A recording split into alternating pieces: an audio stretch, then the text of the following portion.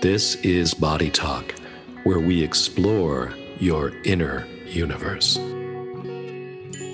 Hey everybody, David Lasondek here, author, fascia specialist, and structural integrator at the University of Pittsburgh Medical Center, here with another new episode of Body Talk. I know, I said we were taking off the month of August, but this is so good, and the timing of it is so important, I just couldn't wait. I had to drop it on you today. My guest today is Brian Dengehart. He is an osteopath, he's a researcher, and he's one of the two masterminds behind the International Consortium of Manual Therapists. This is a really exciting group that is going to have their first webinar this October, followed up by an in-person and virtual conference in May of 2022. So if you're an osteopath, a chiropractor, a massage therapist, a physical therapist, or a structural integrator, or another type of manual therapist who falls in between those labels, you're going to want to stay tuned and share it with your colleagues. Coming up now on Body Talk, where we explore your inner universe. Hi, and welcome to this episode of Body Talk, and I'm very, very happy today to have as my guest, osteopath and co-founder of the International Consortium of Manual Therapies, Brian Dengehart. Brian, welcome to the show. Thank you, David. It's great to be with you. Thanks. Before we even get to the consortium, how did you actually go about becoming an osteopath? Was it a direct route for you, or how did that come about?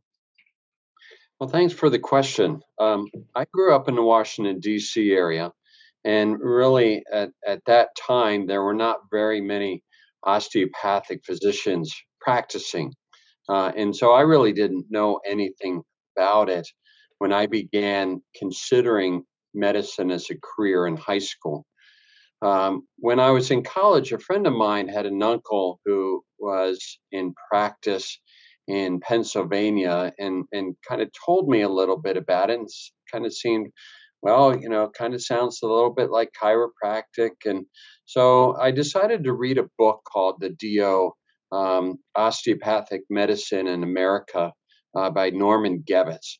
And that book actually really changed my life. Because when I was reading it and I was interested in general surgery. I like to use my hands when I do my work. He basically, opened up an understanding that, the hands can be used in many ways for diagnostic purposes as well as for treatment purposes. And also can be a doorway to understanding more things about a person than just their physical body. So how old were you? How old were you when you read that? So I was in college. Okay. Yeah, so I was in the process of taking my MCATs and applying to medical school. And when I read it, I thought about it, and it's like, well, why would I want to join a profession that didn't include this? Because it just seemed like one additional tool that was critical to really help patients get better, to be healthy. And so I applied to osteopathic medical schools, was accepted, went through my training program, still intending to be a general surgeon, went through my internship. And I realized that at that time, I wasn't as confident with my manual skills, both diagnostically and therapeutically, as I thought I needed to be to carry on throughout my career. And when I go into surgery, that's something that when you get into surgery, you got to do surgery and never stop. And so I decided to take a residency in osteopathic manipulative medicine at the Founding College in Kirksville, Missouri. During those 2 years, I began doing research in middle ear infections in children. And all of a sudden, it just became quite apparent that what was holding back medicine in regards to manual medicine or the field of manual therapy was the fact that there wasn't adequate research looking at what it does and what the outcomes that come from it. And So so I decided. what time frame would this be when you're saying there wasn't adequate research? The So '90s, we're the talking '80s? about around 1990, Okay. and there were a lot of articles coming out at that time, basically calling for the need for research in the field. NIH was just beginning to recognize complementary and alternative medicines, one of them being manual therapies. And so there was a kind of an environment going on at the time, really calling out the need for science within a field that had been in existence for centuries, for sure, but in America for a good century within the osteopathic and chiropractic professions. So you brought up something interesting. You said that osteopathy existed in the United States for about a century, but in other countries or cultures, perhaps centuries longer than that. Um, that's the first time I've heard that mentioned in reference to osteopathy. Could you dig into that a little deeper? Well, the history of using the hands for therapeutic purposes Ah, certainly goes back, to as old as hands Egyptians and themselves, so. probably. Yeah, I mean, Hmm. the Romans have illustrations of that, and it has kind of waxed and waned through the centuries in regards to its utilization. And it had fallen out of favor for several centuries, kind of from the Middle Ages. There was certainly a movement in Sweden in the 1800s, but in the United States, it was in the 1870s, particularly with Andrew Taylor Still, who was an MD. Practicing in as a kind of pioneer doctor in the Midwest, who found that the traditional models for treating his patients were not being successful. It was getting people more addicted than it was in curing their conditions. That really kind of resurrected the understanding of the use of hands for therapeutic purposes in the United States. Yeah, and I believe Dr. Taylor Still used to call what he did bone setting. Is that right? He initially called it bone setting, that's correct, which kind of connected him to earlier, providers of that type of care. Hmm. So you're there in the '90s saying we need to do more research in this field. So what was your next move? Well, the Kirksville College of Osteopathic Medicine gave me an opportunity to join the faculty with a commitment that they would help support me in doing research within the field. And unfortunately, they did not have a lot of experience in doing that. And most of my first 10 years of my career was, dabbling a little bit here and there in research, but it was more the typical academic and administrative responsibilities. And after my 10 years, I basically said, this is not going the way we had originally planned. I need to make some changes. I got to, really engage in the research aspects of manual therapies. And as a result, we were able to establish the A.T. Still Research Institute, whose primary purpose is to do clinical and translational research at that time, particularly in osteopathic manipulative medicine and in geriatric medicine. And within a year of that, I also decided to take my clinical practice off campus and actually moved to an integrative medicine practice in Colorado, Hmm. which opened up the door to so many different fields that I Oh had yes. no experience in. So that was that the where the seed of collaboration started to get planted in you from that experience. Yeah, absolutely. We had chiropractors, structural integration providers, applied kinesiologists, Pilates and exercise physiologists and kinesiologists. psychotherapists. It was a dynamic environment, which really opened up the door to kind of breaking down some of my traditional biases that I kind of got when I was trained in Yeah, we all regards get to them. one profession or another. We do. So, for those of our listeners who know the term osteopathy but may be less familiar with it, can you contextualize it?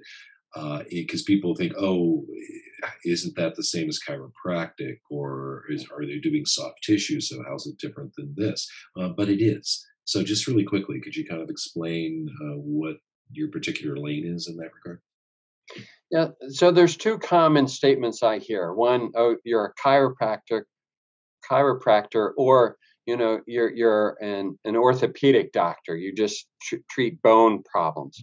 Um, I really look at it this way: the term osteopathy, where people think bone and disease, the osteo part really defines the body structure, and the bone is really kind of the hardest of all of those structures, and have as a result significant influence on the structure.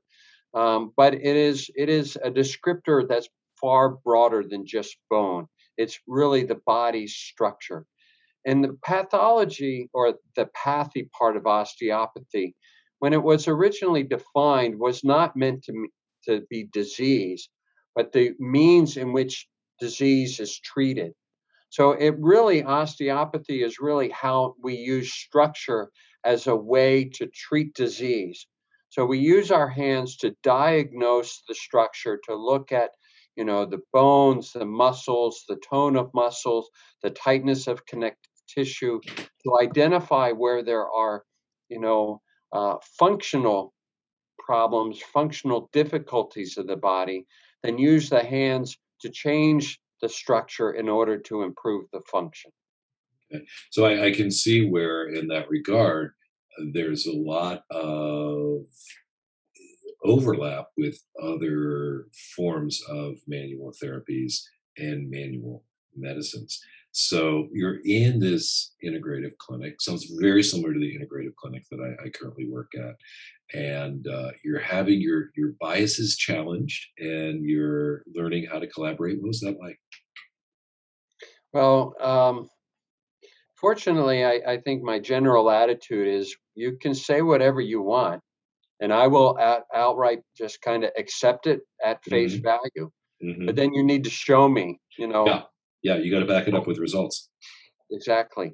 Hmm. And having worked, on the same patients, we shared a lot of patients within this clinic. Hmm. Um, I really got to learn, the value of so many different approaches. And the reality is, when it comes to the hands, there are really only a limited number of things that it can do. It can push into the body, it can pull the body or stretch the body, or it can twist it. And everything is just a variation of one of those three similar things. And just because I do it based off an osteopathic model, or somebody does it as a massage therapist or Hmm. structural Sure. integration person, chiropractor, does that mean that it's different? I don't think it is as different as we really think. That's an enlightened attitude. It's like, well, they do pull, push, twist therapy. We do twist, push, pull therapy. You see the difference, right? And we So, have heard those arguments year after year from different people that developed, a different model that they think hmm. is new, and all it Hmm. is just kind of repackaging things a little differently. Yeah, a little bit differently, branding it differently, and I think we're in the nadir of branding right now, and you're actually trying to do something rather radical in that regard. Is you and Paul Stanley from the University of Arizona are trying to pull the different strands of manual therapy together, and not so much to consolidate, but to collaborate and move us forward together, as opposed to branding ourselves into obscurity. That's a huge undertaking. How did you how did you come about doing that? Well, What was the Paul and I, spark? What was the spark? Yeah, so Paul Stanley is a basic scientist, a physiologist at the University of Arizona. And he came to an osteopathic university called Midwestern University there in Phoenix and began asking questions about the osteopathic model and said, I should be able to do research in this field. And he went from a cardiovascular physiologist in doing manual medicine research. And it was through that our paths began to cross, and our path came together at the first Fascia Congress in Boston in 2007, where he was one of the keynote speakers representing the basic scientists. And he, listened to, us clinicians or clinician researchers about what we do and from a variety of different perspectives. And at the end of the meeting, he had a very sobering statement to those who are in the audience. Basically said, I really appreciate all the work that you do. And once again, at face value, I accept it as being, meaningful, therapeutic. But there's no way that I can do any research in this because you all are all over the place in what you think you do and how you name what you do. There's just no way to apply a scientific model or a method to what you are doing. You really need to, start addressing some pretty fundamental issues with things. And one of the most fundamental issues is the fact we don't have a similar nomenclature. Yeah. Once again, if you only push, pull, and twist in a variety of different directions, but you don't call it, or you call all those things something different, then how do you ever, be able to characterize it, quantify it, and so forth? I've done a lot of, research and reading of research within the field. And, I've spent 30 years in this field doing this line of work. And just last week, I read an article and I had no idea what was done in the article because the nomenclature was so isolated within a Hate that. particular profession. Yeah. And so that's, from the very beginning with Paul and I, that was, a unifying goal. And then we met with Francesco Ceratelli, at that time a DO in Italy, who now has gotten his PhD in neurosciences. And we began doing some conferences together. And we had just a very successful conference in Italy. Where do we go from here? And we said, well, we can expand here, go there. And we said, well, after looking back, it's like, what would really make a difference instead of just being isolated within the osteopathic profession is to actually bring us all together for the betterment of both our patient care and for scientific understanding. A program, a direction that allows manual therapy to come together and really begin to look at its issues in defining its mechanisms of action, its efficacy, and so forth. So at some point between you and Paul, you began to coalesce this idea of bringing together all these different strands of manual therapy under one roof. And then it kind of got blindsided a little bit by this coronavirus scenario, correct? Yes, it did. Just like everything else in society. Yeah. So the push right now is to actually have an in-person first conference in 2022. And I would be disingenuous if I didn't remark that I jumped on this train last summer and got involved with you all to make this happen. And I have to say, in some ways, I'm really glad because it gave us more time to get it together. It's been a pretty chewy process.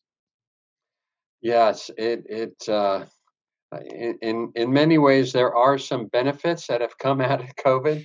Hopefully, we've all recognized the importance of interacting with family and getting outside and being with the people that are most important with us and staying close to them instead of just wandering, all over the place at any time.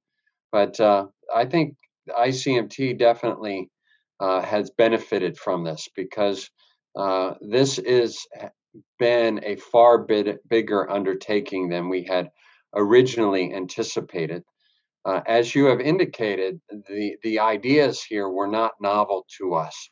There have been people that been talking and challenging us. Tom Finley is a good example of an MD, became structural integration practitioner who is very much engaged with the DOs and everything, and in the Fascia Congress really encouraged people across disciplines and professions to get engaged in collaborative activities.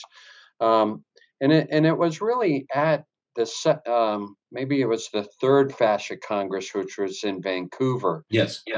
Where we had a panel that both that I led and Paul was on the panel talking about palpation and characterizing that. And there seemed to be, we left that meeting with a bit of a and I thought that was going to be picked up and it was going to be pursued, and it never was. There were supposed to be white papers that came out, and they never did. And certainly in the Washington D.C. Fascia Congress, the challenges at the end with the end provider. Once again, very negative. So it was, and I'll tell you where the research is being done. At least what I've discovered is in the field of haptics, because of our phones and our touchscreens. And I'm hoping to get as a guest on the pod later this fall as somebody from a haptics lab who did some groundbreaking, Darren Lapomi and his group. He did this experiment where they created a neutral substance, because part of when we palpate, when we feel something, paper, wood, metal, they have a different interaction with the environment in terms of heat conductivity. So part of touching paper, wood, or metal is the heat that it gives off, regardless of the ambient temperature. So they're like, how can we create a molecularly neutral substance and then create strips of it and make one of them one molecular layer thicker than the others, and have people just rub their fingers on them and say, which one's different? Are any of them different? And what they found when they did this was they got somewhere in the neighborhood of 73% accuracy, being able to distinguish a one molecular layer difference in thickness among the general population. So it's there. So when people poo-poo palpation, I don't think they know what they're talking about. Yeah, I agree. The amount of work that has been done in the basic scientists recently in the field of haptics is just opening up a whole new understanding of what palpation has the potential of doing. It could be everywhere from a very gross, assessment of just muscle tightness or restricted of a bony motion, all the way down to nuances of electrical impulses or magnetic, interchanges. All of those have some foundation within the scientific community and deserves appropriate investigation. And from my perspective, that appropriate investigation needs to include the manual therapists that are doing the work, who have developed skills from experience of working with many, many people to be an active contributor to that scientific process. So I'm a manual therapist listening to this podcast right now, and I'm really intrigued about the idea of this conference. Why should I go? I think it's going to just open up a whole different level of your understanding of your daily work, because it's going to challenge you and open up your mind in regards to what is it that your hands are really doing, and what are the questions I should be asking as I do my work to better understand what is really happening. I think we all have gotten very comfortable working with our specific general models of what we're doing with our hands. But all of those models are just shadows of what's on the cave wall, as Plato had talked about it, what's really happening. Yeah. And we really need to break, to once again, first learn how to communicate of how we see these shadows or that elephant in the room, and we're all touching a different part of that elephant, not realizing it's all the same thing. Yeah, Um, and I think, that coming to this, engaging with a spirit of curiosity, and delight that you may see it in a completely different but complementary way, as opposed to having to be right, is key to an endeavor like this. Well, absolutely. That this is that has been a problem in the past where people will get into conversations with differing opinions and it becomes personal, it becomes who's right, who's wrong, and that is not the environment that the ICMT is supporting at all.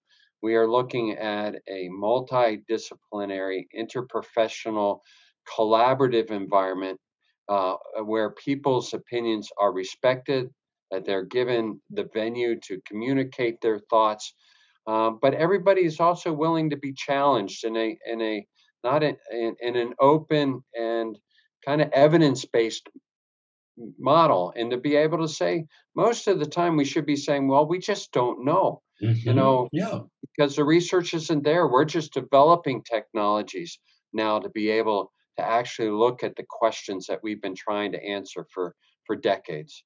Yeah, I think there's a lot of hypotheses out there, but yeah, we just don't know. It does tend to work most of the time, or we wouldn't be employed in the way that we are. But I think, um, I always tell my patients when they get off the table, and I get them up and down frequently so they can feel the differences while they're being treated. Let me know how you feel, and I don't know is an okay answer. That's perfectly fine, because that's where sometimes change and learning begins, is with I don't know. So right now, the registration for the conference is open, for next May, and you're going to do something really interesting here. We were talking about the lessons learned from 2020, in that there's going to be an in-person version, and there's actually going to be a Zoom component. How is that going to work if you're participating in the conference? Yeah, one of the lessons we gained as an institution of higher education is that um, it's not should not be limited just being face to face or in person. In fact, at times learning can be done better virtually than in person. And so the COVID forced, the world to start looking at new ways of education. And I think from our perspective within the HE Still Research Institute is that all of our programs should become hybrid because we have a greater opportunity to engage the people that we want to, because not everybody's going to be able to make it to Phoenix in May. So what we're doing is so we have only a few presentations. A lot of the work that we're doing in this conference is actually in a group environment, so that we're engaging attendees, acknowledging that they have experience, that they have knowledge, and that we want them to kind of participate in the process of developing the outcomes from this conference, and that is, better ways of communication, better understanding of the current evidence associated with the underlying mechanisms to what we do with our hands. And so we will have 300 in-person attendees at our meeting. It is limited to that because of our facility and because of our desire to make it a more personal experience for those that can attend in person.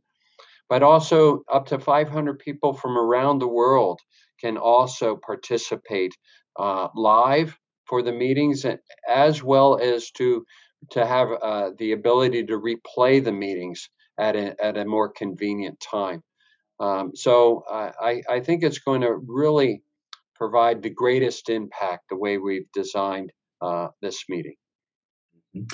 And you're doing something I find pretty novel here too, in that you mentioned that a lot of these things are going to occur in a smaller group environment, and you're deliberately, in the spirit of collaboration, breaking these groups up. So, and I should clarify for the listeners, the five main lanes here are osteopathy, chiropractic, physical therapy, massage therapy, instructional integration. However, if you're a manual therapist who falls between some of those labels and classifications, but you're open to collaboration, come on in. We want you there. So that's perfectly okay.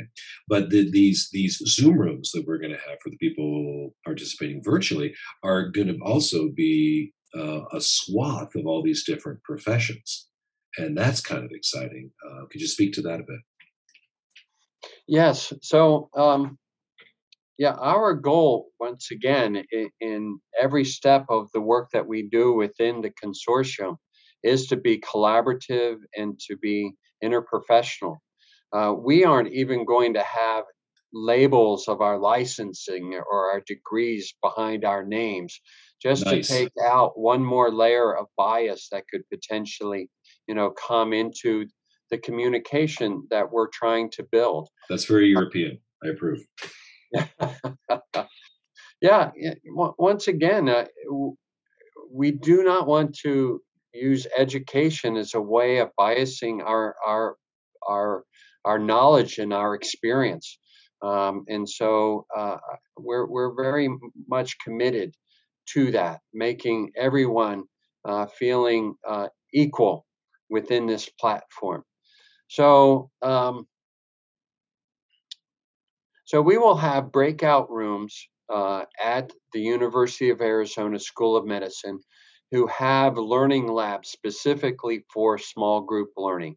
And around each of these small tables are going to be people from each profession dialoguing over the various topics that we will be presenting that we have been developing over these 2 years of the working groups.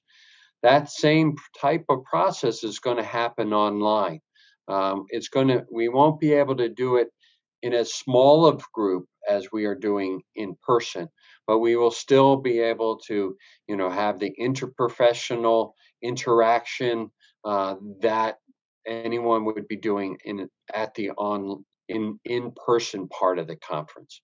Yeah. And the thing I want to mention too is that it's a conference, which sounds like an endpoint or a destination. But you and Paul, myself, the other people involved in this on the foundational level, we're looking at this as just the beginning of something that is going to continue to strengthen, grow, and hopefully, in its own way, in the long term, strengthen all our professions and change medicine, if I can be that lofty.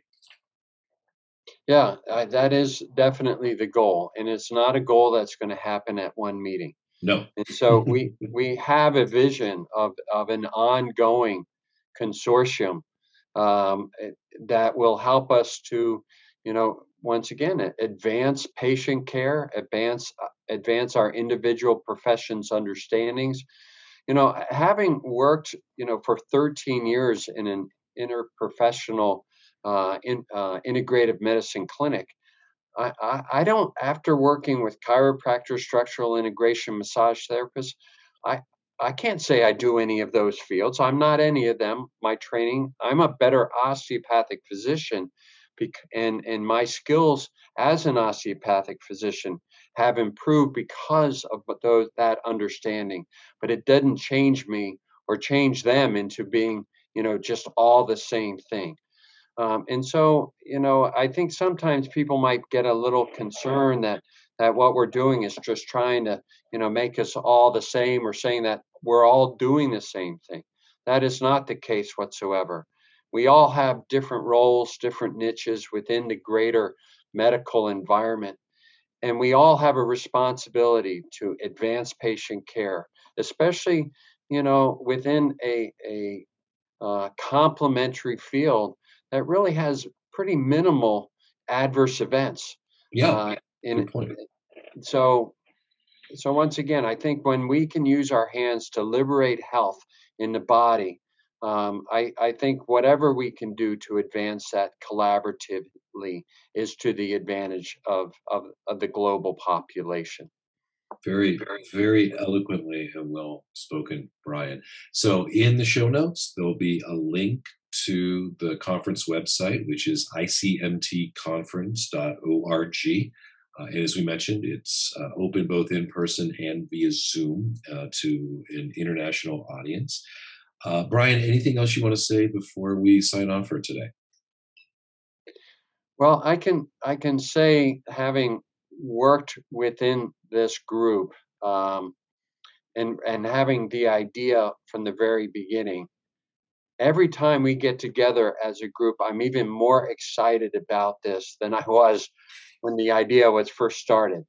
The unexpected dynamic nature of the conversations and people's perspectives and understandings is so exciting and is so stimulating that I really think that anybody who has, an open mind to be able to, say, well, there's more to the world than just how I do things, and I want to learn and know more about it.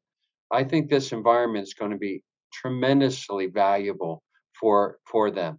And so I just want to invite anybody within any, not only the five professions you mentioned, but people who place their hands on the body for therapeutic intentions. They have a purpose and a place in this type of meeting.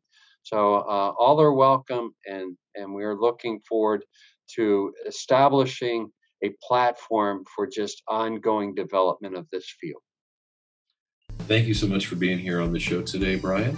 And we'll be continuing to update you on how things are going with the ICMT in later installments of Body Talk. Thanks for stopping by. Don't touch that dial. Hey, everybody, thanks for listening to another episode of Body Talk. We had one of our most successful, actually, we had the most successful week ever with over 600 listens last week total throughout the program. We've got about 24 shows up now. And yes, we are taking a little hiatus for the month of August. We're going to be back with some amazing new programming coming in September, but I'll be dropping a few things through the month of August. Not going to leave you totally hanging in the last month of summer. And in the meantime, if you have comments, questions, suggestions for shows, drop me a line at bodytalkdavid@gmail.com. You can also support the show by going to patreon.com/bodytalkradio, or just do it through the Patreon app. And of course, remember to click the subscribe button so you don't miss a single episode of Body Talk, and share the show with your body-minded friends. This is David Lasondek saying thanks for listening. And the music, as always, is We're in Love by David and the Disasters. You can find that on Spotify. See you next time on Body Talk, where we explore your inner universe.